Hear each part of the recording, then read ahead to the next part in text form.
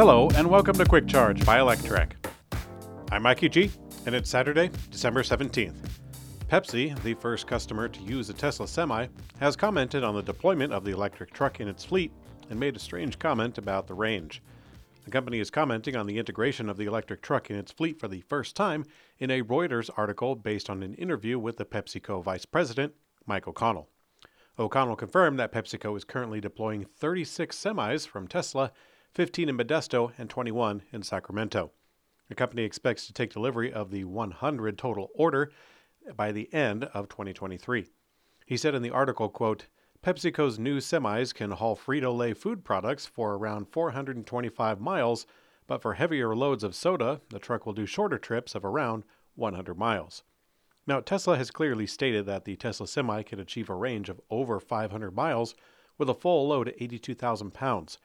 We reported that, unfortunately, Tesla hasn't released the weight of the truck, and therefore we don't know the actual load capacity of the Semi, but we do know that it can travel 500 miles at full capacity.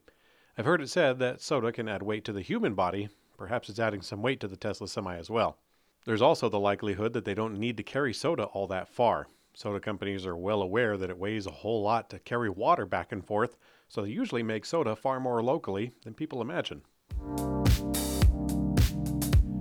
A company called Space Campers has launched a $24,000 bed-embedded camper for the Tesla Cybertruck. It's one of now several companies already developing accessories for the pickup, even though it's not even on the market yet. They list several features for the accessory, including no modifications for the Cybertruck, full access to the truck bed, air-powered actuators to deploy the camper, and compatibility with the truck's battery for power. It's important to note that some of these features, especially the ones related to using the Cybertruck system for power, are aspirational since they are operating without any actual knowledge of the truck's final design. With that said, it still looks pretty cool.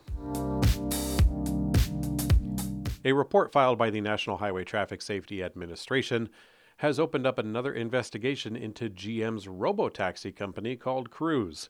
Cruise began converting the Chevy Bolt EV to be autonomous and has deployed several of them in cities running completely autonomously, of course with drivers ready to take control.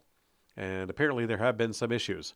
Earlier this year, Cruise recalled 80 of their autonomous robotaxis, citing a risk of accidents, particularly during turning. Cruise briefly decommissioned other units on account of incorrectly predicting oncoming vehicle pathways. And now, at least of December 12th, according to the filing, the NHTSA has received multiple reports of Cruise's autonomous EVs blocking roadways and stopping abruptly, causing accidents with drivers on the road. In each instance, the drivers ended up rear-ending the Cruise vehicle. In the cases of these reported accidents, the autonomous vehicles had human supervisors present inside.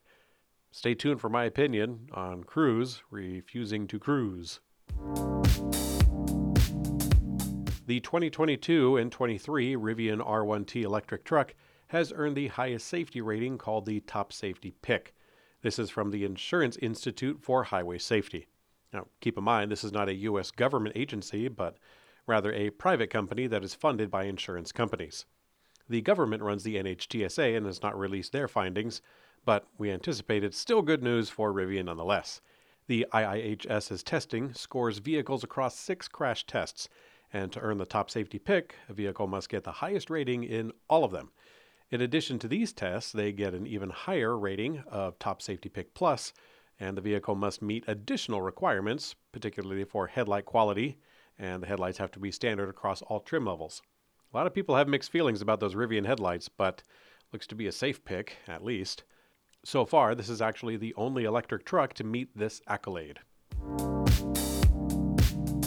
Martin Sander, the general manager for Ford Model E Europe, gave us a sneak peek of their first passenger EV coming from the Cologne, Germany plant. On Twitter, the executive is peering back the cover on a light blue crossover of some kind. Just last week, Ford said that their strategy for Europe is to deliver models that are more American. Whether or not this vehicle will inspire the adventurous spirit and freedom that Ford will hope, we shall definitely see. I'm curious to know if Ford hopes to inspire freedom in the Chinese market. Does anyone buy a Ford in North Korea? Or at least Ford EV?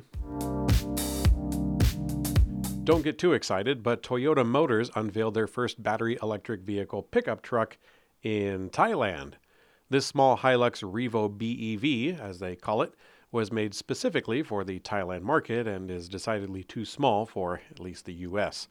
We're not holding our breath because at the event, Toyota CEO, Mr. Akio Toyoda, reiterated his stance on using a variety of propulsion options to, as he puts it, realistically adopt full-scale EVs.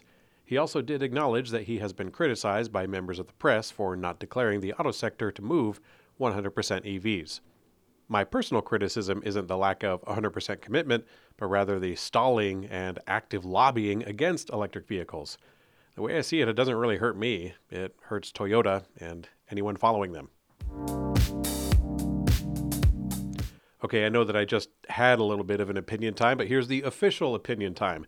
GM Cruise is under some pressure after the news of accidents in their full self-driving system, but I really do find it an unfortunate reality that Tesla news of this same sort gets blown out of proportion.